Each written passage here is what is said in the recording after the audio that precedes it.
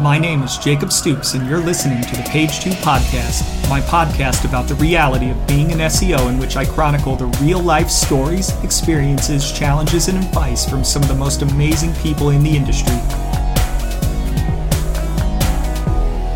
Today we speak to Dan Eng, SEO manager at Revzilla, a brand that has been referred to as the Zappos of motorcycle gear by the Chicago Tribune. Before ultimately getting into SEO, Dan was an SAT math teacher, an insurance salesman, a copywriter, and many other things. We talk about how he crisscrossed the country from New York to Jersey to San Francisco to Philly and finally Delaware. We also talk agency versus in-house, fighting bouts of imposter syndrome, and much, much more. So gear up as we tell Dan's SEO story.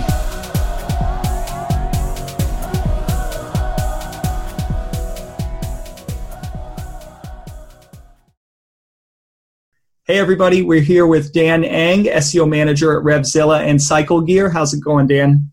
Hey, it's going great, Jake. Thanks for having me on today. Yes. Thank you for jumping on so late in the evening. I know I personally just put my kids down.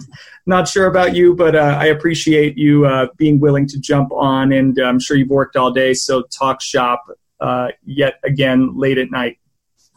Hey, I'm always happy to talk about SEO. It's really a pleasure to talk to you today, and honestly, it's an honor to be a part of this Page 2 podcast. Cool. Yeah, no, I really appreciate it. So let's talk about you. So who are you? Who is Daniel Eng? All right. Well, I'm the SEO, as you mentioned before, the SEO manager for Revzilla and Cycle Gear. I've been really in this game for 10 years now. A little bit about me. I grew up in northern Jersey, so Jersey local, and I've bounced around a ton, and I owe it a lot to SEO, and I think it's just such an interesting field to be in. I've lived in, well, of course, New Jersey, but I've also lived in Manhattan, San Francisco, Philadelphia, all just doing this job, and then now I just bought a house in Delaware this past year, so I'm still working in Philly, but I live in Delaware, so I've covered a bit of the eastern seaboard here, and also just gotten to drive through America a couple times and just been to a bunch of fun places because of this job. That's funny. So you live in Delaware State. I live in Delaware, the city. So I live in Delaware, Ohio. It's funny. So Manhattan, Jersey, Philly, California, San Francisco, I should say. Which one of those was your favorite? I get that question so much, and I love that question because I have sculpted my answer for it, and I'm really prepared for this one. Each one was my favorite for that age group, for that time in my life. I was in Manhattan in my young 20s, just after getting like a real job in Manhattan, and that was super fun. It was a job with Digitas Health, so you got taken out a lot. I remember days when they would just have the entire Nike store rented out, bring in a bartender, a bar, and just all this Mexican food or something, and you could just make Nikes, and that was your entertainment for a Wednesday, stuff like that. So 22-year-old Dan was just like, this is great, unlimited funds, playground, like New York's a big playground, everything like that. Then I started to really kind of like develop into my SEO career, and oh man, San Francisco blew my mind. I would go to meetups out there, and it was just another level. Like I actually find it a little bit difficult to find something comparable in the Philadelphia scene just because of the how tech heavy San Francisco was. And there was a ton of energy. Everybody was really young, and New York City was a lot of like old information and old systems and just kind of like hammer away at this machine until you got what you had done. And San Francisco was like, let's try things differently. Let's be innovative. And as much as I hate the saying now, everybody's like, let's disrupt everything. 25-year-old Dan, real gung-ho, hitting my quarter life crisis. And then back to Manhattan after that eventually. Got a great job there and just had to come home and take care of some family stuff. And then that job that I got back in New York actually was super fun too, because I started kind of becoming more of an adult, getting closer to 30 than my 20s. So a lot of that was another look at New York, where I wasn't seeing it as this big playground, but this huge networking place and just huge opportunities to do charitable events and things like that, or just like speak I used to just step in for an adjunct professor at NYU to talk about SEO and teach from student to CEO, which was really interesting to me, where like there was no age limit to this class. And it was like 6 hours of talking in front of a room on Saturdays. And I just wouldn't have had that opportunity elsewhere. You know, people didn't really trust people in their young 20s to do that, talking like in front of a class of people. But as I started getting a little bit later on, really helped on. And then honestly, I love Philly. It helped me with my savings. Yeah. It helped me buy a house this past year in Delaware, where it is pretty much tax haven in America. So I feel like each phase of my life has been like super defined by where I've lived. And I don't know how it would have been anywhere else, but honestly, I don't look back with many regrets. Yeah, that sounds like especially me coming from just the Midwest and not really leaving the Midwest very often or for very long. That sounds like a really interesting and fascinating journey. And it sounds like maybe now you're settling down and settling in. But I can also attest that, hey, if early 20s Jake was not a professional guru of anything. Early 20s Jake was a bit of a train wreck. But man, it would have been so cool to be in a place like that and at a job like that. Would have been awesome. And now, like mid 30s Jake can't wait to get to bed at 8 o'clock or 9 o'clock, and like that's my jam, getting to bed at 8 o'clock after I've put my kids down and just like, okay, I'm done. I can completely relate. My New Year's resolution this year was to be home every other weekend, not be out back-to-back weekends and seeing friends and like partying or like going out to something or another. Just because like once I got the house, I was like, I feel like I haven't put any work into it for a couple months, like the first month, just because life happens and every weekend is kind of booked up, and then weekdays you're working, and then you come home kind of tired. So it's to get like nice, take out the old blinds and put up the new blinds. And now I'm like, okay, every other weekend, this is 31-year-old Dan. He's going to stay home every other weekend and do what he has to do. Yeah. And I find as I get older, I turn into more and more of a homebody. And so my parents, they're pretty young. Honestly, my dad, I think they had me when he was in his 20s. So he's in his 50s. He's not that much older than me. And I remember distinctly, and he had to have been about my age at the time, making fun of him for gardening. And now here I am in my spare time gardening and working on my house and stuff like that. And it's funny. It's funny how much time you try to make to get that type of stuff done. And it is funny how busy the calendars can get if you let them, for sure. So tell me more about yourself, like personal facts. What don't people know about you? Sure. Let's see.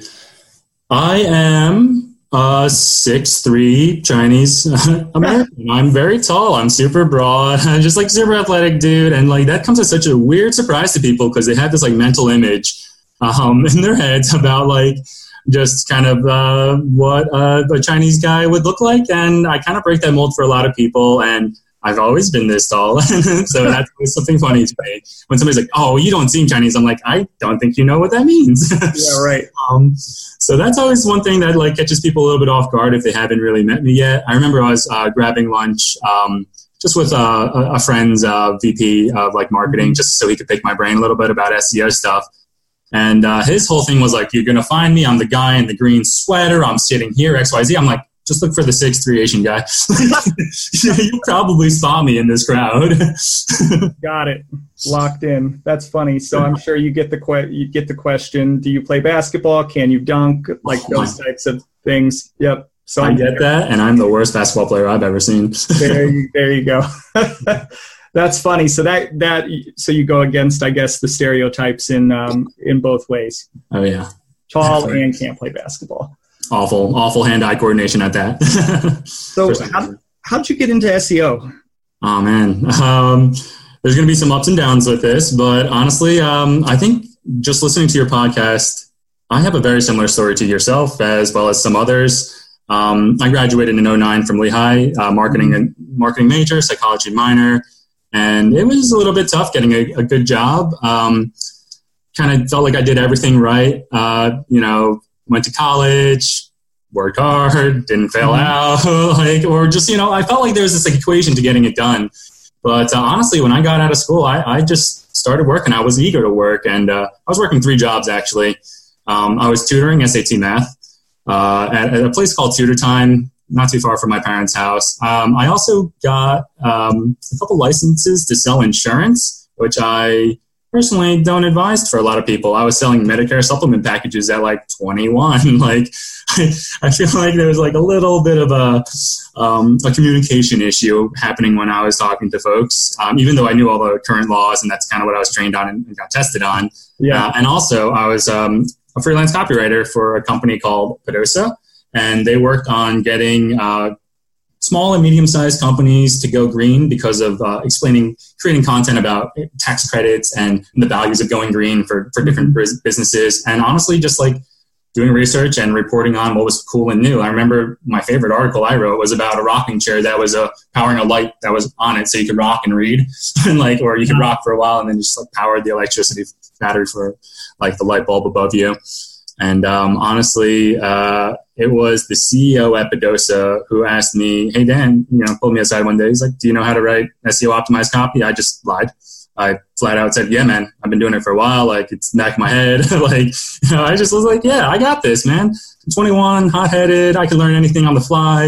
And honestly, I just started going for it. I started reading Rand Fishkin's blog. I started reading search engine everything. I just started Googling everything, and then I just started picking it up from there. And my real big break came when I started looking for SEO jobs. There was a company called LexisNexis, and it merged with Martindale-Hubbell in New Jersey, and they're a pretty big name in the law field. So all those big brown leather-bound books in the back of lawyer commercials, those are all Martindale-Hubbell everything, and it's a big search engine on its own right. But I was on a floor with about 40 SEOs at the time, and we were doing all different types of law firms. I had 40 plus law firms that I was working on, their websites across the board. I was learning from people. I would say I learned more during my lunch breaks about SEO than I learned when I went home to go research it for another 3 hours before bed, 3 hours before doing whatever. And that's kind of how I just got into the industry. So how did you ultimately end up at RevZilla? While I was doing all these different jobs, I was still working a bunch of them and everything like that. I was actually freelance tutoring for my friend, and she was working at Digitas Health at the time. And then she got me an interview at Digitas, and it was actually a really funny story because I interviewed for Digitas for an entry-level specialist position, and honestly, they filled it the day before, and they were having me in as a formality. But because of I was so eager, and I just learned the lingo from so many other experienced SEOs. I went in there and I just kind of talked like I normally talked, but extremely confidently. And he's like, the guy interviewed me, his name is Mike Russo, super smart technical SEO. But he was like, "Honestly, we filled this position, but I would like another person to interview you." And that's when Ulrich Gillot from Digitas Health came in. They only had a position open for a senior, a level beyond entry level. So that was for a senior specialist position. And then I got it before I could get home on the train. He called me. Nice. He gave me that. And then after Digitas, I worked for a short stint at another place in New York called Catalyst Online. Then I got out of pharmaceuticals. I went to a boutique agency called Red Bricks Media in San Francisco. So this is going to be a long story. It got swallowed up by another company called Geary LSF, and I worked for them for a little while with the transition. And then I moved back to New York, and I worked for a company called Elite SCM, and great company. Love those people to death, and they're super smart, really on it. They keep on winning awards for a reason. And then I moved to Philadelphia with that company because they had a Philly office, but they didn't have a team built out there. So I saw my opportunity. The New York team was saturated. The Atlanta team had enough people. They were trying to look and hire there. LA team was pretty far away from things. And they were like, Philadelphia could be our next spot. So I went there, built a team. And then after doing that for a while, you'll notice that my whole history was agency life before this. So I really wanted to try in-house. And that's when Ed Zatuski I think we both know him. He's a good guy. He pulled me in, got in touch with me, and he works at RevZilla to this day. And, I see him every single day. And that's really how it came out of a request where I opened the door to not working for Elite SEM anymore, because honestly, that was like one of the best agencies I ever worked for. And I was like, I'm kind of getting a little bit burnt out on the client life, like dealing with all these clients. So maybe there's another opportunity out there. And then, this one was kind of like, RevZilla was like one of my good clients. They had an in-house YouTube studio. They had content production nonstop. They're writing multiple articles, just great pipeline of information. It was founded on SEO from one of the three founders. So like the groundwork was already there, When you with Google motorcycle helmets, you see, RevZilla right up there, number one for like every single thing motorcycle related. And I was like, these people, they know what they're doing. I want to be a part of that. So you brought up a couple of interesting points that I want to circle back to. One, just now, agency versus in-house. Seems like you've been at RevZilla, because I scoped out your LinkedIn profile for a couple of years. So I think that's enough time to render an opinion on in-house versus agency life, having experienced both. I guess, which do you like better, and what was your experience in terms of the difference between the two? I would say I liked agency side better the younger I was. As I started aging up a little bit, I wanted something with a little bit more stability, more home life, and things like that. So honestly, I learned way more at an agency or at any of my agencies, just because there were so many developed teams built out, and there's like a lot of have you ever experienced this where a client will just email you something and be like, what's this about? Like, should I be using this for SEO? All the time. Every time. I think everybody at SEO gets that. So like on top of the in-house learning experience, you had multiple clients hitting you up like, what's the schema markup mean? Do I need it? And things like that. It's like, I just heard about this. Do I need AMP pages? And that was a really great chance for me to I have one of those super inquisitive natures where it's just like, I hear about it. I want to know more about it. I don't want to come in super underprepared. So I'm going to do my research on it before answering that client. And that kind of put you on a spot where they're like, you can't leave them hanging for 48 hours. You got to research, do on the fly, make an opinion, and put it out there, and not be afraid of kind of having to say later on down the road, hey, I got some new information. That original opinion was actually, 95% true. Here's the 5% difference, and move on from there. Right now, I've been at RevZilla for 2.5 years, which beats all my agency time pretty much. I think this might be right at the line of my time at Elite SEM of 2.5 years or so. And I love it to death. I think there's pros and cons to both. And I think you have to find a good in-house, because I've heard too many horror stories of bad in-house positions for SEOs where, all they're doing is reporting. They're not making results. All they're doing is getting stepped on by 5 managers who don't really understand what they do, and kind of get just every day's a battle. And then there's the agency side where 8 out of 10 of your clients are really, really rough on you. You really don't love agency life, know? If you have a healthy mix, I think it's great. But to me, I think almost every young professional should think about an experience that kind of puts them on their toes a little bit, like that agency life. Don't get too complacent.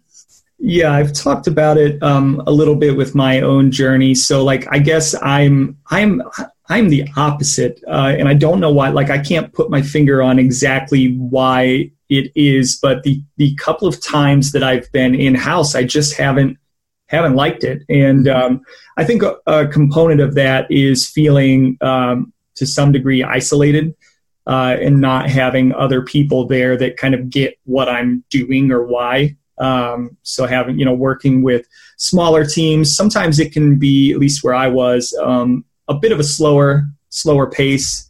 Whereas, and I with the agency side, I think I've well chronicled, much faster pace, but you're absolutely right in that there is more risk involved. And as I get older, you would think that I would become more risk averse, but I haven't. I find that I personally thrive in what I call agency world, even though there is risk. And I think that for me, there's something that just makes me very happy about being around other people in the industry, whereas the couple of times I've been in-house, it's been very, very small teams to the point of like being completely isolated teams. We got good work done, but at the same time, for me, it just wasn't as fulfilling because nobody understood what I did. So let me ask you something, Jake. Yeah. On the agency side, are you like heavy on the sales support, or is it kind of like a different department that does sales, and then you come in with the technical audits and the content audits and everything like that?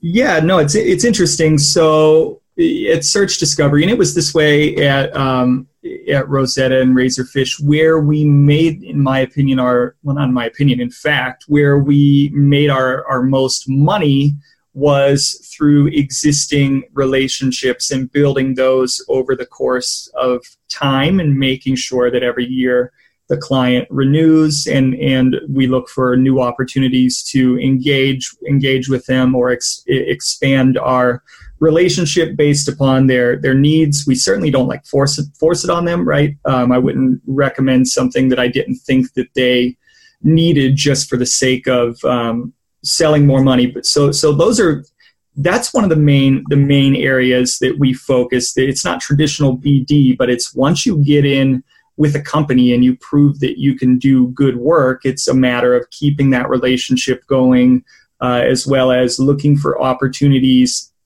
to expand and improve the relationship and truly become a partner instead of a vendor.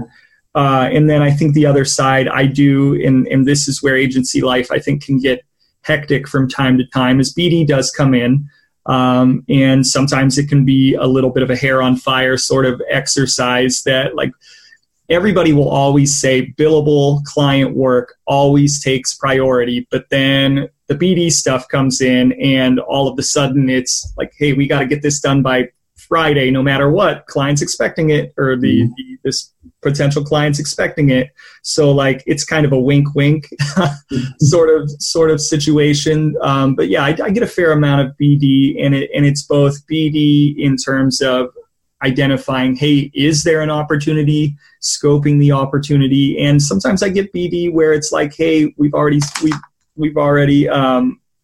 scoped and we understand the opportunity. What we need you to do is an audit, and we need you to find whatever issues may exist with this site so that we can go say, hey, you've got some issues here. You might want to do something about them. And I don't find that I personally care for that style of BD and of sales, because I've had it done to me, and I don't care for it, especially when I know that they've already got an SEO vendor, because as somebody that's been doing this for quite a while, I'm sure you've experienced this. You're working on a client, and you know the situation, you know the limitations, you know where you have opportunities, and you know where you don't have opportunities, and you'll always get these BD things or these things sometimes where clients will come to you and say, hey, we were talking to this other agency out there and they said all of our meta tags are off, or they said our SEO is off, or this isn't done or that isn't done. And it kind of undercuts you because that outside source, like, sure, maybe you've identified those things and you know that those problems exist, but you can't get them pushed through from an implementation standpoint because of whatever the limitation is. But they don't know that, so they're coming to the boss of the person you're working with, and then that person is then forced to bring it to you as if you're missing something when most likely you're not. So I don't necessarily like, and not saying Search Discovery does that. We definitely don't. Or at least I haven't done it yet, where we go in and undercut somebody. But yeah, I do get a fair amount of BD work, and we do have salespeople, but I do get a fair amount of BD work where it's scoping and sometimes auditing, but typically not when they have an SEO vendor in place already. Totally. To me, it kind of sounds like the majority of your workload is almost being an AOR or agency of record kind of like status. So like to me, that's the closest you can be to in-house before being in-house. So it does sound like there's a little bit of like, it does like you seem like you favor that like style of being partnered up with teams instead of just like solid work and then handing over something to maybe get implemented at some point if they free up the tech budget or something. Right. And the least favorable part, at least with your company, it sounds like there's a healthy mix where it's probably not the dominating, not dominating most of your time, but there are other agencies out there where BD is a very big part of the account manager's responsibility. Yes. And there's a lot of foot soldiers at some agencies where it's like, these are the entry level to 1 to 2 year SEOs that you are going to be managing. You're leading sales, you're doing like the initial audit with the help of this team of people, but you're the one presenting it, and you're also that main point of contact like for any midnight calls that they might have about something. And that's, I think, what kind of starts to wear on the SEO's brain, because they're like, I came here to do technical stuff. I came here to be a content manager. I came here to do this. I'm doing that maybe 40% of the time. And that's when they start thinking about like, oh, maybe if I was just in-house, I'd have teams for this. I'd be the guy and I'd be the guy that everybody came to and was like, what do you have to do? What do I have to do to make Google like me more? And then, I think that's kind of where people start testing out the waters. But like I even said before, there are good in-house jobs and there are bad in-house positions. And sometimes I think about my best client as an agency person and my worst client. And I'm like, I would be losing my mind and ripping my hair out if I worked for that bad client 24/7. Like I was just always at their SEO in-house and always just kind of talking to their people who didn't understand SEO all the time and trying to get them to understand that, so that's kind of where my take on that is, where it's like, yeah, I totally agree. I love the actual SEO portion of it. And, the sales, I see the necessity in it. Yeah. You definitely don't want to be on the SEO side when the sales dry up and then your clients leave. That's never fun. But then I also get what you're saying with respect to client.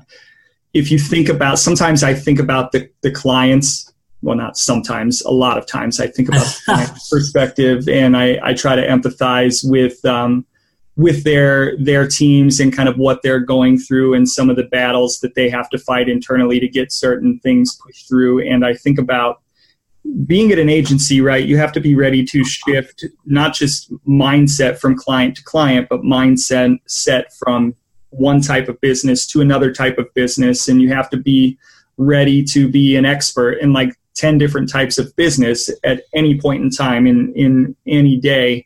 And that can, in and of itself, can be challenging and difficult. But then I think about some clients I like to work on and they genuinely interest me. And then there are other clients who they're in an industry where it just is, no matter how you slice it, it is not interesting. And I feel for clients that, when they're in-house and that's what they've got to focus on all day, every day. And for me, that would be, I think that would be a struggle for me if I put myself in the shoes of one of my less interesting clients. I just don't know if I could do it. I completely agree. I always like to think about how it might be funny too that we're probably SEOs are throwing off machine learning from Google because we look at so many various topics throughout the year. I spent 6 months learning about incontinence because of pharma. And then the next next 6 months I'm learning about diabetes and blood pressure and just nonstop education so I could pass the med legal review and just kind of make content suggestions that don't make you waste a quarter before the next round of review. So take me back to, you were speaking at NYU to, you said a bunch of CEOs for 6 hours. That's a long time to talk. How did you do that and why? I would say a lot of them weren't big time CEOs. I'll say that. A lot of them were they had their own businesses and they were coming to a class at NYU just to learn a little bit more about doing it themselves, Mm-hmm. So a lot of the questions became, when you started going through the 101s and everything like that, right over people's heads, that's not, they didn't want to get too nitty gritty and technical. They wanted to ask you, they came with some questions in their mind that were pretty applicable to them personally. So when you start opening up the floor to be like, oh, and does anybody have any questions? I'm here to help you as a resource and, not just talk to you, but talk with you. Mm-hmm. You couldn't get them to stop at 6 hours, people have so many questions and and it doesn't stop at SEO, because once you start delving into the local SEO realm, there's like just that whole other world of it too, where that is a huge part of local businesses and local business owners, and maybe people who might be hitting that like past the startup phase but trying to become medium sized, like those types of CEOs too. They really want that next level information. So I don't think it ever became too short on the session, because it was always like somebody would have another question, and if not, I could always go back to my slides and then go back into what is Google's official statement on like Google Plus and like social backlinks and things like that, and like the stuff that you'll read in every single blog article that's SEO 101. So one theme that has come out of just about every episode that I've put together thus far has been the idea that like we all have come from completely different backgrounds and from completely different places, in part because there isn't a great system in place to, at least when you think of traditional education, to educate people on SEO. Would you agree with that assessment? I completely agree with that. With those classes, those were on Saturdays. People weren't there Monday through Friday doing that kind of stuff too and trying to learn about it. So this wasn't even that long ago. So maybe things have changed a little bit now, but honestly, we're going to be onboarding a co-op from a university nearby, and I asked if he knew SEO specific stuff, and he's like in math and learning about marketing and everything like that. He's like, no, not really. There's not like a ton of classes out there. I know of it, but honestly, I don't know the nitty gritty. Yeah, it seems like if you, aside from just getting in somewhere, if you want to learn SEO, like it's the path to learning it is the same as it was 15 years ago. You have to read, honestly, you have to go in and dive in and read all the blogs and all the publications and trial and error. And it's actually quite shocking. And I've been thinking to myself lately, as I see kind of new people get introduced to the workforce, and new people start at my company, and the new people who started at the last company, and everybody comes with these really nice marketing degrees, and it just I've yet to see one who's like ready day one to jump in and tackle big SEO problems. And for me, it's like you go to school to become a doctor. When you come out, you're a doctor. Mm-hmm. You go to school to become a dentist. When you come out, you're a dentist, an engineer. Across every other profession, when you come out, you're ready to work. And in digital marketing, you come out and you expect to be, at least in my opinion, ready to do the job. And there's just such a gap there with respect to when you actually start to throw those. Now, don't get me wrong. Most of the people that come out are smart people and get integrated and up to speed quickly, and within a couple of years are kind of doing their thing like they should. But I've yet to meet the person day one who is ready to roll, ready to lead SEO strategy on like a major client coming right out of college. It's kind of shocking. Yeah, I think a lot of marketing becomes that too, just in general, because like you have to learn the unique marketing needs of the company you're working for or with. Yeah, sure. So just a ton of that. Actually, you want to hear a funny story about marketing as a major? Sure. I played rugby in college, and a bunch of my rugby buddies are engineers. And one day we were just, filling up our gas tank. We're going to somewhere. I don't even remember where. And this older guy just starts talking to us, and he's like, "Oh, you guys are college kids, man. I remember when I was your age," and everything like that. Just telling us, some of his war stories of being in college while we're both pumping gas. And he's like, "Oh, what are your majors, kids?" And it's like chemical engineer, mechanical engineer, marketing. He's like, "I'm in marketing. You picked the wrong major, kid. you get out there. These engineers will all have jobs, and you'll be wandering the streets with a cup." He could see like the physical disappointment in my face when I heard him say that. And he's like, "Oh, you know what? You're probably super smart, kid. I'll probably be working for you one day." And then he drove off and freaking left me there. And I was like, "Oh no, my motivation to finish up strong here." And then you probably came out and had a job, and then all the engineers didn't. They all stayed an extra year at college because there was no engineering jobs, and they got their masters in energy efficiency sciences. Nice. It's pretty funny. So tell me about some of your biggest successes. Let's see. One of my bigger ones has to have been a little bit gray hat. Is that kosher on this? That's totally kosher. All right, cool. So I got one of my clients when I was in San Francisco ranking number one for free movies online, free online movies, free TV shows, free TV online, every single one of them. I got them to the number one spot. It's a little bit shady because it was an old WordPress plugin that used to suggest a link if somebody was writing about something. And because movies cover so many different things, it's like, hey, this person's writing about Batman. Why don't you link to this, movie streaming service? They have Batman, or like something like that. And like, oh man, all the links came in within a 6-month time frame. I blew that contract out of the water, and I got them so much business. And I checked back actually the other day, kind of preparing a little bit for this, and I was like, oh man, they're either bottom or first page or off completely.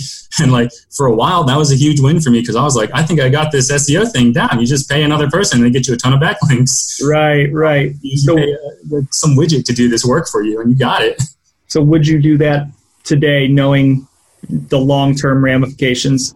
Absolutely not. Definitely not. I am white hat to the T, especially in-house. I think that's part of the selling point of when you interview around too. It's like, I'm going to future-proof your website because I stay on top of this. So yeah. That's kind of the point nowadays.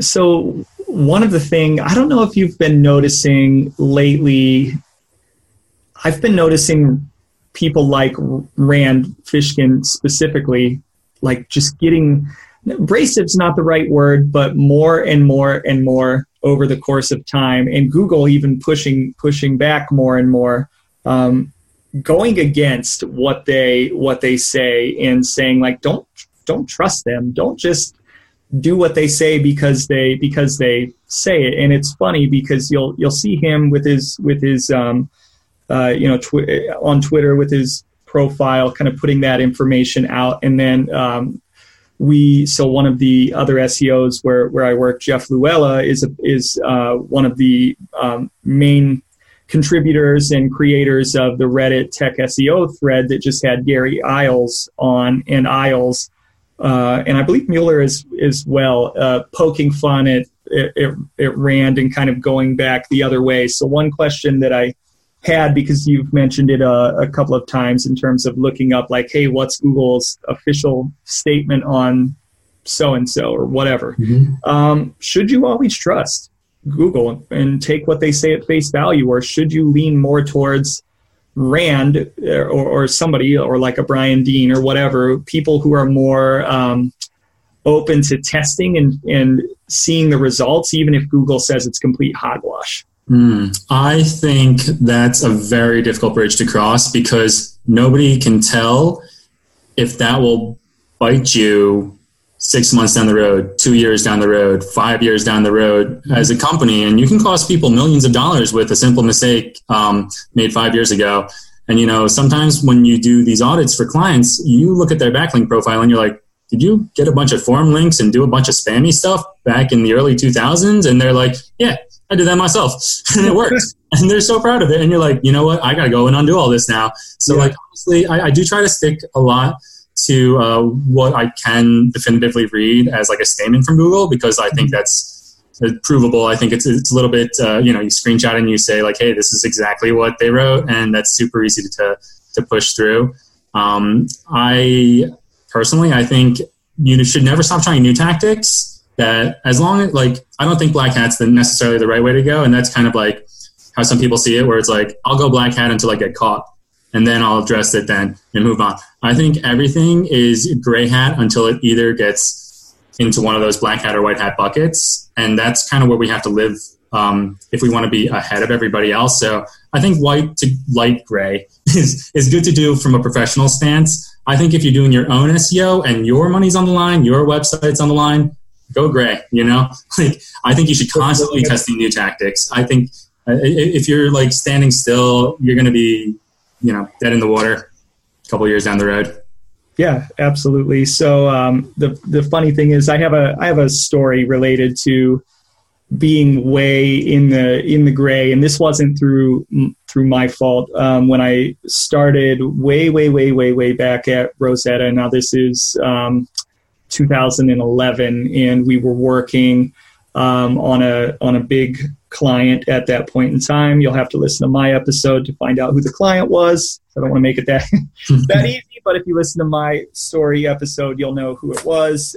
We had a massive team, and a huge component of that team when I came in was dedicated towards link building, and specifically I don't want to call it really spammy because we didn't think about it as spammy, but it was guest posting a lot.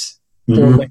And, internally, I remember like it being such a machine at that point in time that to get that machine to like stop it and to have people go like, let's stop and let's actually think about what we're doing and is it valuable for anybody long term. And it took a really, really, really long time to stop that well-oiled machine that was spitting out like 3 articles per week and getting 3 links or more. I can't remember the exact numbers, but it was a lot.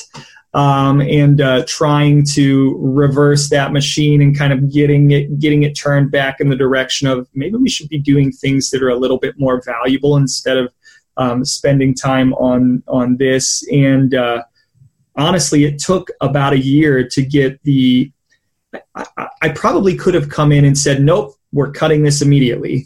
Mm-hmm. But it took about a year, even internally, and not only that, but with the client to get them on board with this isn't a valuable use of our time and it actually could be putting you at risk going forward. We should probably stop. And yeah, that was. Are you talking about like uniquely written content or like throwing it into a content spinner? Oh no, we didn't do a spinner. We actually had writers, but essentially what had happened was we had writers. Our writers would produce content. We had a team of people that would find sites and make partnerships with this content. The problem was the content was incredibly, incredibly shallow and including like bylines to our client or whatever, links to our client. That were contextually placed, but really going on sites that really just had no business, linking out. No matter how good we thought we were at spinning it, our content was unique, but it was garbage. It was shallow. It was thin, and it was only for links. And no matter how much we tried to convince ourselves that this content was something that somebody wanted to read, that just wasn't the case. We were just doing it for links. So we, in the end, finally got the team to realize, hey, like we're doing this for all of the wrong reasons, and we need to be focusing our time elsewhere. And we're probably putting the client at risk by continuing to do this. That was my foray into gray hat tactics, and I didn't like it. It felt icky. It just felt wrong. I've been there where there are quotas where it's like, hey, we need 3 guest posts out for this client for this week, or we need 45 backlinks. Get to work. Like right. These networks that'll backlink to you for free if you create a dummy profile and have an alias army of Gmail accounts. I've been there, man. And honestly, I think the longer you get into this world, the more senior people you talk to, they've all been through that too at some stage or another. If they've been doing this for 10 plus years, and where that was kind of like what people wanted out of an SEO was somebody who could do these kind of like almost guarantee money for them, like these tactics that would guarantee them money. And I kind of wonder how dumb we look to somebody who gets into this field 2 years ago, like starting 2 years ago, where they're like, what were you thinking, man? This is never going to last. Yeah. Well, yeah. The problem is it worked. Yeah. It worked. Oh man. And that was therein lies the problem, is that sometimes when you test things that are on the borderline that work, the question is, should you keep doing it? Should you keep doing it? And what is going to be something that's viable long term versus something that is not? And I think my motto, it's been evolving over the course of time, but I think of myself as a very practical SEO and a very practical person when it comes to implementing things. And honestly, like if I'm talking to a client and we're doing something just for SEO purposes, I'm at the point where I say, like, we're doing this only for SEO. Like, if don't prioritize it. If you're just going to do this recommendation because I said just do it for SEO, you're going to just write this piece of content on your website because I said we need it just for SEO, let's just shelve it. Let's do something else. Let's figure out, if we can't figure out another way to merge what I need from the SEO side with what you think is best for your brand, let's go do something different. And that's kind of where I've evolved to, where I'm really trying to take into consideration what's going on with the brand, what's going on with the customers, and integrating, what the needs of SEO. There's no longer, at least for me, a situation where it's acceptable to do something only for SEO purposes. Mm-hmm. That is, I cannot relate to you enough. I actually love, every 2 weeks I meet with our media team, and, we try to contribute content ideas to the pipeline so we can be a fraction of the content production, where it's SEO inspired content can make up, 1/10 of the content production, 1/15 in certain weeks, whatever, just to get on that. And I love and hate that I get a lot of feedback on topics I start talking about, or hey, there's search volume for this. I've done keyword research and I've grouped these similar topics together. And I think if we write, a pretty in-depth article, we could hit, X amount of topics on this list. And they'll be like, that's dumb. Anybody who really knows motorcycles will tell you. And it's these are really simple questions that people are asking, and it does not represent us because we're speaking to the moto enthusiast. Right. Not somebody who just rolled out and was I want to learn about motorcycles today. What is a motorcycle? Yeah.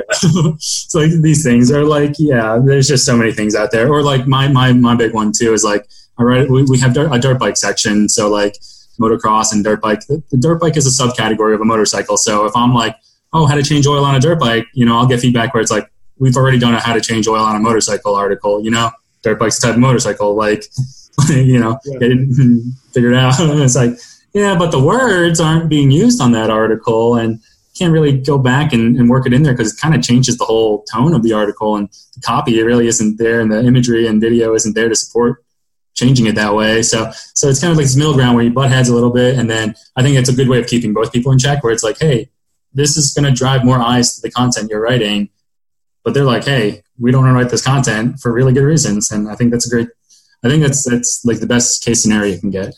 Yeah, and there have been instances where I've pointed something out, and I'm thinking of one. It's actually with a current client where they have kind of internal brand, rigorous standards in terms of who they are as a brand, and it's for their industry. It makes a lot of sense, and it's uncompromising. So when you suggest something that is on the borderline of that, they'll shoot it down every time, and they're the good type of client that realizes that they're shooting down a certain amount of potential eyeballs for the sake of maintaining a certain level of esteem as it relates to their brand. But there are other clients that will shoot things like that down, but then come back later and be hey, why aren't we up? Why is SEO traffic down? Or why are rankings down? Or why aren't we doing this or that or whatever? So,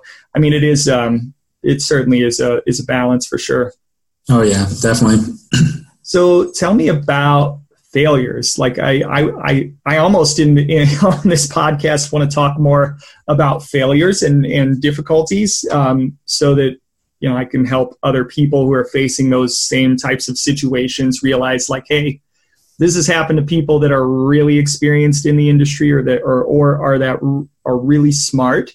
Mm-hmm. You're not alone. You're never alone. So what have you run up against where you're man, I really that really sucked, or I really regret that, or man, I just totally bombed that thing? Yeah, I think there is a list of both successes and failures here, but thinking of some of the bigger ones, I honestly wish I kind of stayed in San Francisco a little bit longer. What happened was my father got sick, and he got small cell lung cancer, or was diagnosed with that. It was very sudden, and the percentage of people that pass away within the first 12 months is extremely high. It's in the high 90 percentile.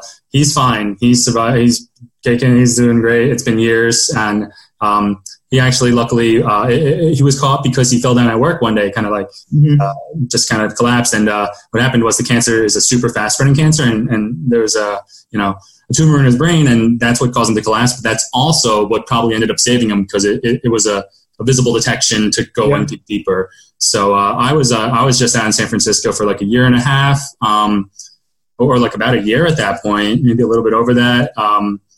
And I was planning on going to California for to Mexico for the holidays. I wasn't even planning on going back for Christmas. A last minute ticket. My dad was diagnosed the day after Christmas, and also later that week, I was off between Christmas and New Year's. I got the call in that the boutique agency I moved out to San Francisco for was being absorbed by a larger agency, and me and 3 other of my coworkers were going to be moving to that new agency, and everybody else was no.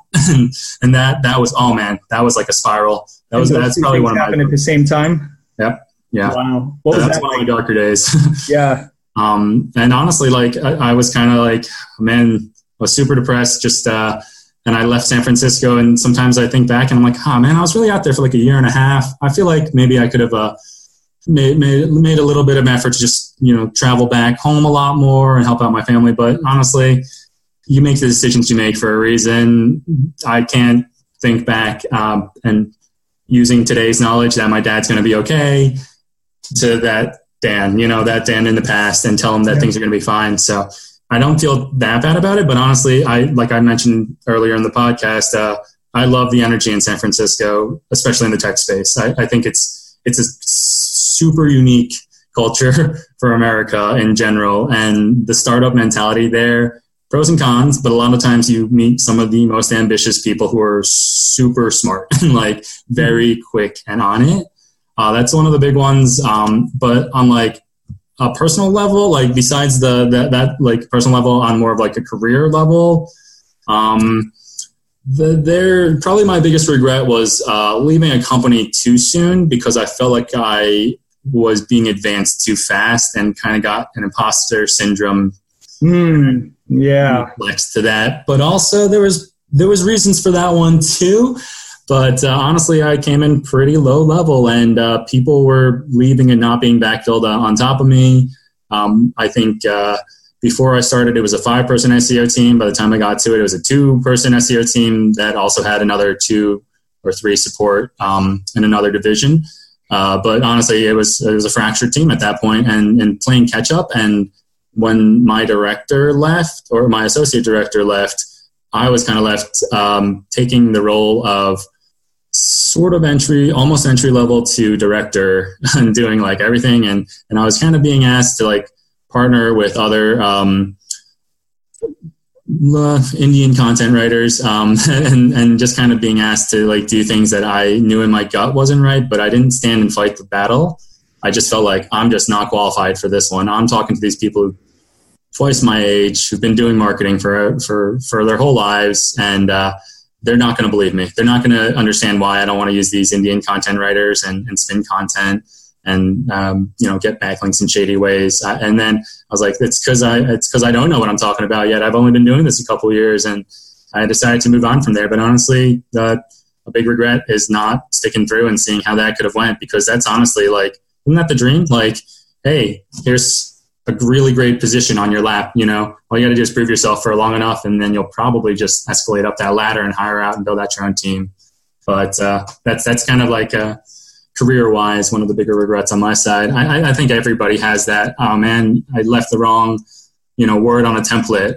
An old client client's got CC'd on an email that they shouldn't have been CC'd on. Everybody's got that. Everybody. That's my big one.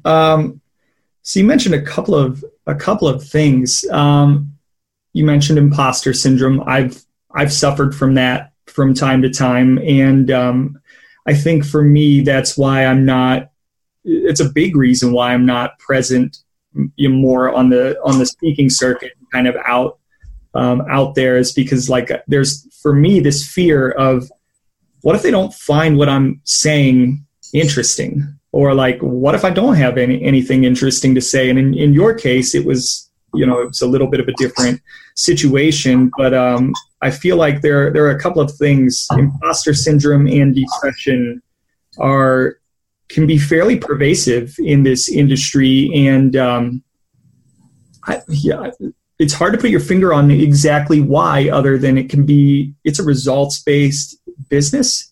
Mm-hmm. And sometimes there's a lot of pressure that comes along with it. So my question for you would be, one, why do you think that is? And two, do you really think if you had stayed in a job where you felt like you didn't have enough expertise, that just sticking, you would have been able to stick it out and have been better off? That's a good question. Those are really good questions. The first question is, why do I think just SEOs in general get this sense of imposter syndrome? And depression. I think depression's big in this industry too. Yeah. Yeah. I definitely think they're both big in this industry. And I think it's because we actually are very, I think we know what to do a lot of the time.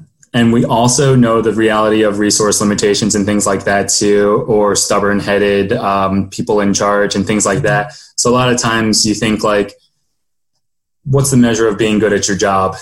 Being successful, right? You brought in the dollars for everybody. But honestly, you can make as many recommendations as you want and not bring in the dollars because nobody else adopted them. But then all of a sudden, you're so measured on like results. You're measured on ROI. You're measured on money. Sessions, everything like that. Sometimes you feel like you're not really doing your job right.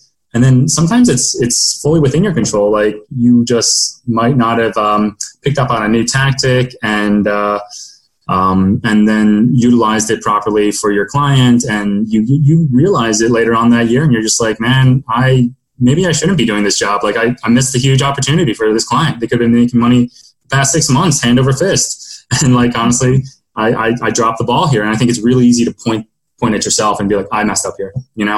I'm not ready for this. Everybody else is crushing it at their job. And it's constantly changing industry. So it's like so easy for that to happen where it's like, hey man, did you catch that last Google update? Which one? Early February? No, mid-February. Like, okay. Like it's so easy to just be like, no, I missed it. Like, so sorry. Like, and then you feel like you dropped it. I think earlier on, I definitely worked long hours, when I was on the agency side a lot because of my like nature of wanting to always know the right answer and have the right answer, pro and con, right? Like those long hours, I can't get them back. But at the same time, it also probably escalated my career by being that person who didn't get hit by as much depression because I felt like I was a little bit more in control. I felt like I was on it because I did the research. I did the legwork. I read the blogs and stuff like that. So like, I think that's a big part of it just in general.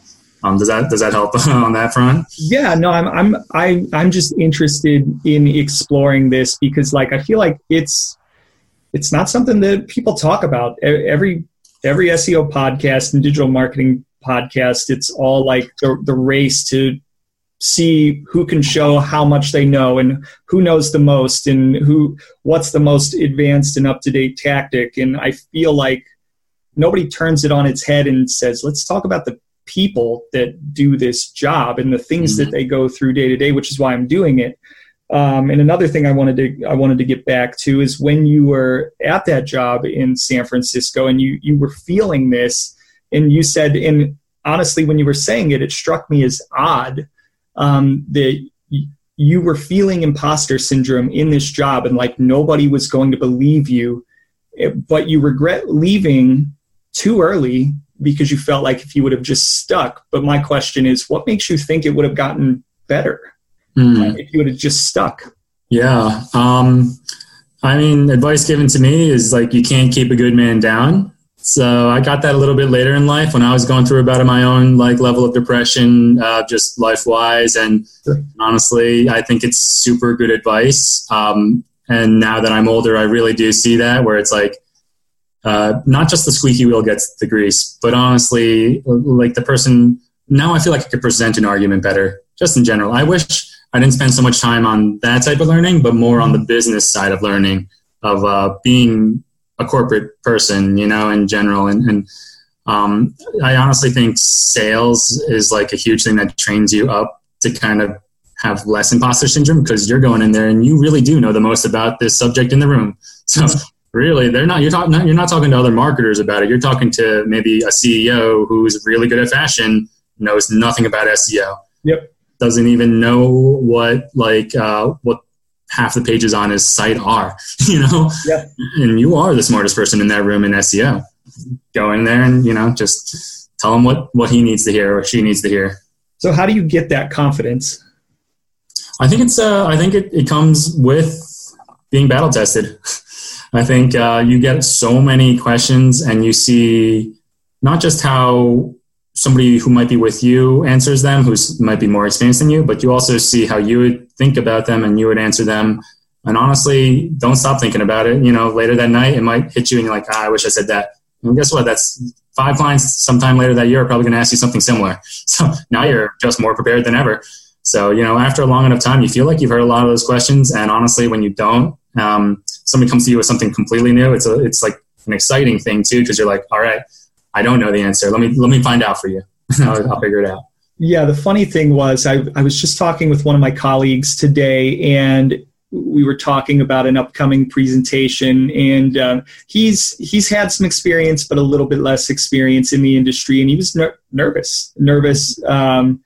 And I think it's normal. I think it's normal to be nervous when it comes to speaking in front of higher ups at a business. But like you said, it's just a matter of getting enough at bats. And there's a certain amount of, like, you can go watch somebody do it, and there's a certain amount that you can absorb. But until you're up there taking the swings yourself, there's a certain amount that you can only learn by doing. And you can prepare yourself, and you can be as prepared as possible and have speaking notes and things that you want to go in and say, or you can try to anticipate all the questions. But the chances are you're going to be better the 10th time than the second time. Absolutely. I think a big part of what got me into a level where I could even feel imposter syndrome was because I sold insurance beforehand, and I kind of had a little bit of backbone because I was making 400 calls a day. Ooh. Not necessarily cold calling, but it was a list of repeated calls and people yelling at you. That sounds awful. It was pretty rough. That was 3 days a week was that. And then you booked appointments for the remaining 2 days, so you can go visit them in person and literally have people look through the blinds and be like, nope. And you'd be like, hey, we had a call earlier this week and we scheduled this appointment. And, that's it. That's the nice people doing that, Right, so people were like, oh my God, go back to your own country. It's like, no, man, I was born 3 towns over. It's really weird to hear you say that. So that kind of gave me a backbone. And honestly, one of my CEOs was like, you are the most fearless person I've ever seen, because we just got out of this huge sales pitch. And, everybody was nervous preparing for the sales pitch except for me. And I was like, what are they going to do? Jump across the table and beat me up? Beat us up? They literally couldn't hurt you.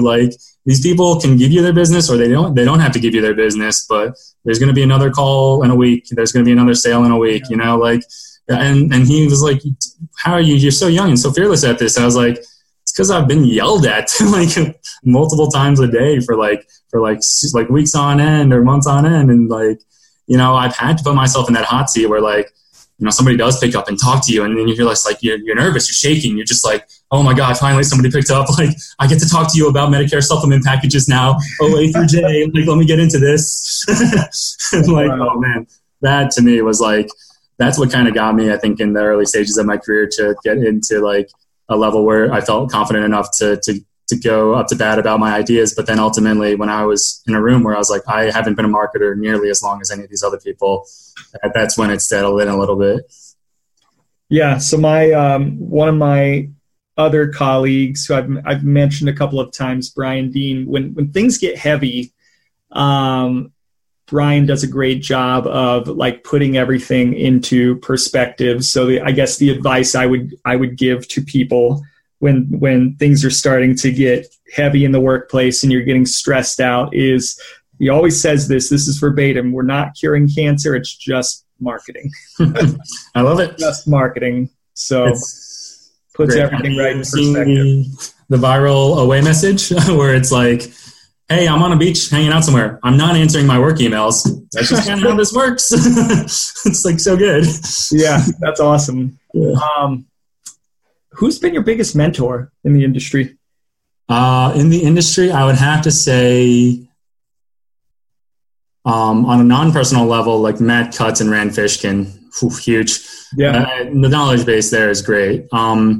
Like on a personal level, I really feel like one of my early on associate directors at Digitas was someone who trained me and almost grew me on the professional side of SEO, because I was still fairly young, and just in general, he knew how to not just walk the walk, but he also could also talk the talk and got people to buy in, things like that too. And I saw how he would do that, and it wasn't always through facts and stuff. Like he attended a lot of things where I feel like he just asked the right questions during a meeting, kind of put people on the spot, just the right amount, Yeah. Got everybody in that room thinking. And I was like, how do I get more of that? How do I become the person who doesn't have to like literally just pound in and repeat what I know is right to try and get it across the table. Who was that person? That was my boss at Digitas Health, Ulrich Gillot. Okay. He's working overseas now. He's Belgian in nature, but I think the last time he might have been around Germany or in England somewhere. I have to catch up with him. It's been a while. Yeah, that's funny. So like, I feel like nowadays when I work on a client, the challenge isn't coming up with things to improve upon. There are always a bunch of opportunities for every site that exists. The challenge is how to get it implemented. And psychologically, just like you said, this person just knew how to push people's buttons in the right way to get them moving in the direction that you needed them to move in to do what you needed them to do from an SEO perspective. And I feel like I don't know, I do know what it's like in-house, because that can be, it's a similar battle, but just a little bit different. But on the agency side, it's trying to figure out how you can work through your clients to get them to buy into your ideas. And sometimes there's a certain amount of psychology that goes along with that, and knowing how to read people, and how to, or what things trigger or motivate people, and how to talk to people, and just understanding personalities and how you're going to be able to work together to get the most out of each other. That's, I think, the biggest, in my opinion, the biggest art form that I think you learn as you get deeper into your career, because the recommendations stay the same. I was saying, hey, we should do schema 3 years ago. Schema's still important. Mm-hmm.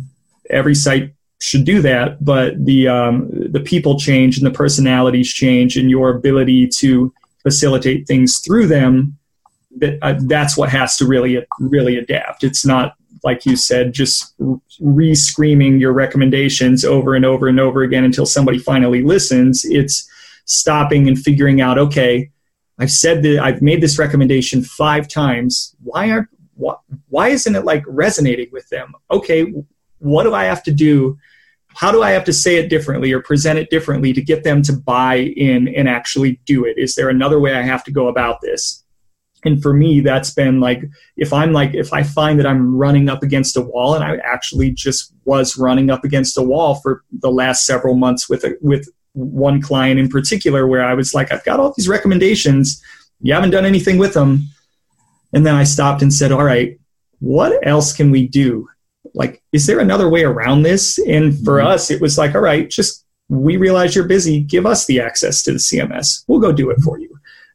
So it's figuring out things which the client in this case was more than willing to do. And it would have been great if we would have been able to do it months ago. But it was a situation where we were like, we've got to figure out another way to get this done. Yeah. It's the best feeling when people just let you do like what you want. Right. So that went way off track. We were talking about mentors. So who I guess, outside of kind of the main people and that one person, is there anybody else that you feel has been responsible for kind of helping you along in your career?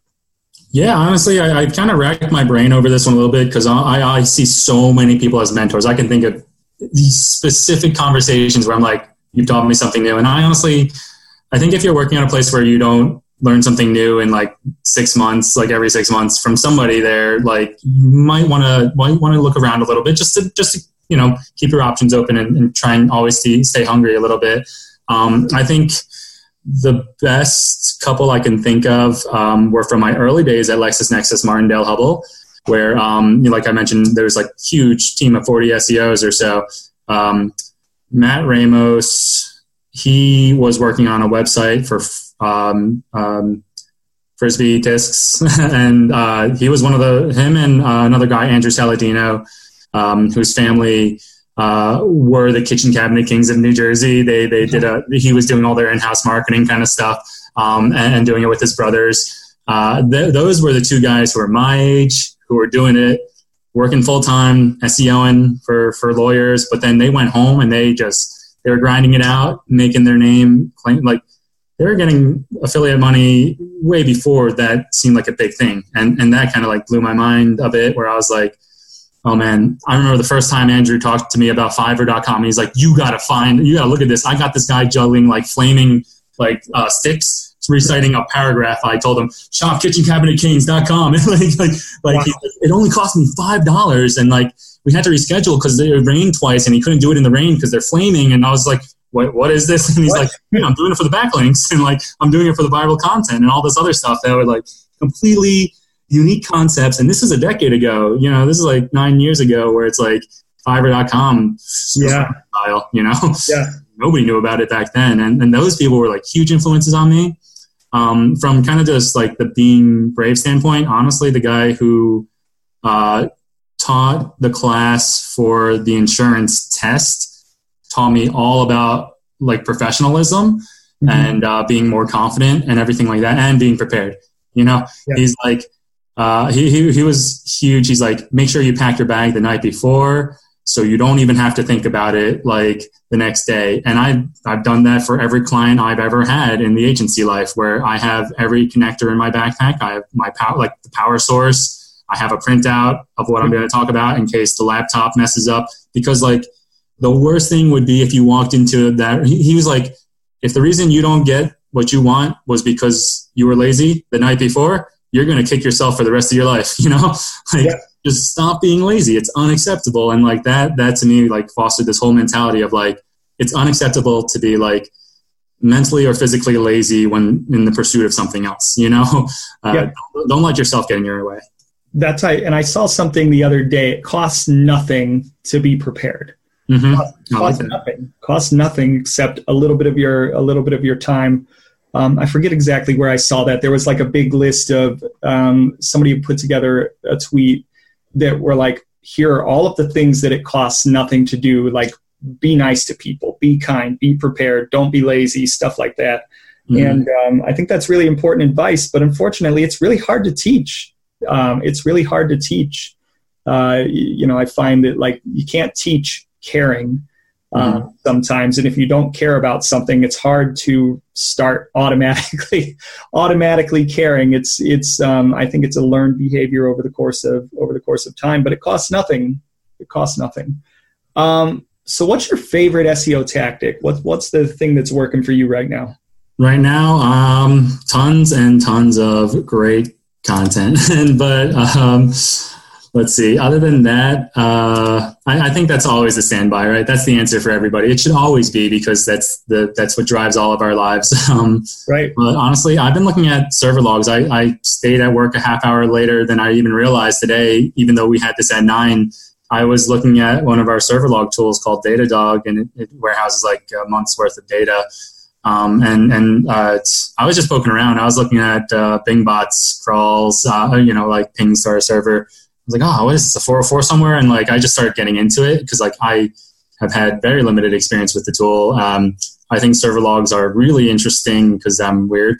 And I just think like a lot of that stuff is like behind the scenes, and like we can do fetch and renders and stuff like that. And we can see what Google will spit back to us with all these like tools that they own. And, but honestly, sometimes you just got to look at like facts not handed, like the real facts from your own information first. And I think that's really cool. I'm looking forward to learning all about how I can use that even more to my advantage.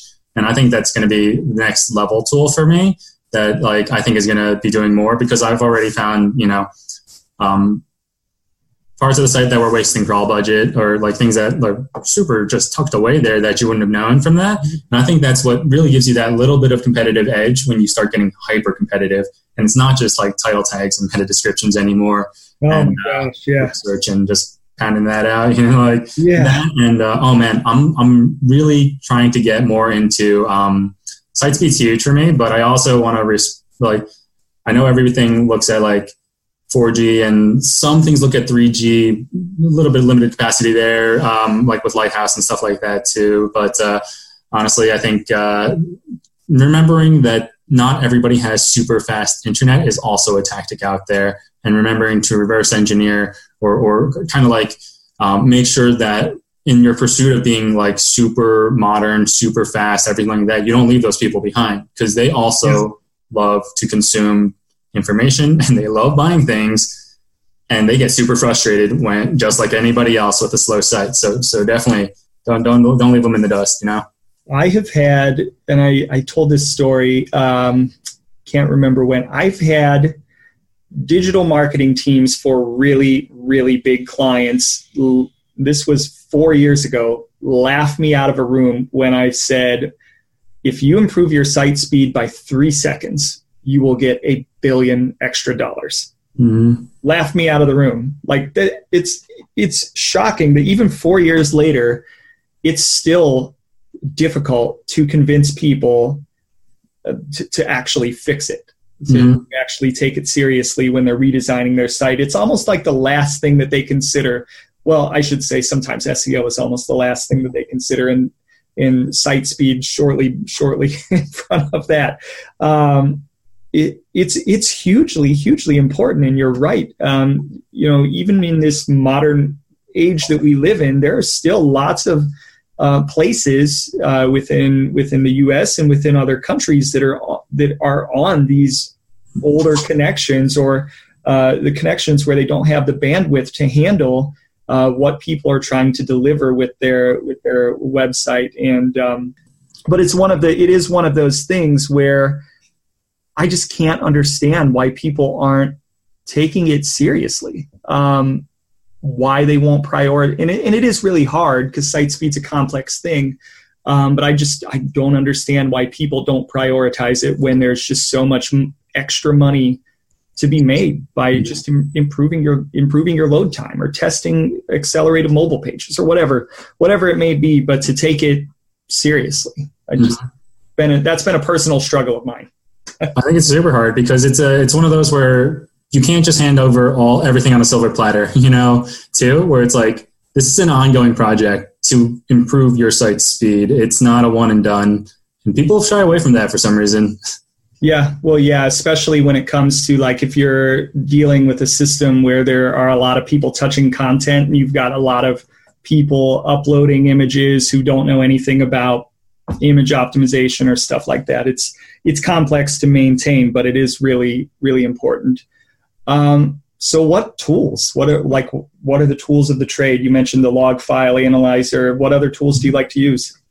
I know you love them, but Ahrefs, one of my favorites. Mm-hmm. So right off the bat, I remember doing it right when I started at Revzilla, and I was like, they made it. Like we've had them since the beginning of my working there. I love GetStat. Canadian. Yeah, we're moving on to that. Yeah.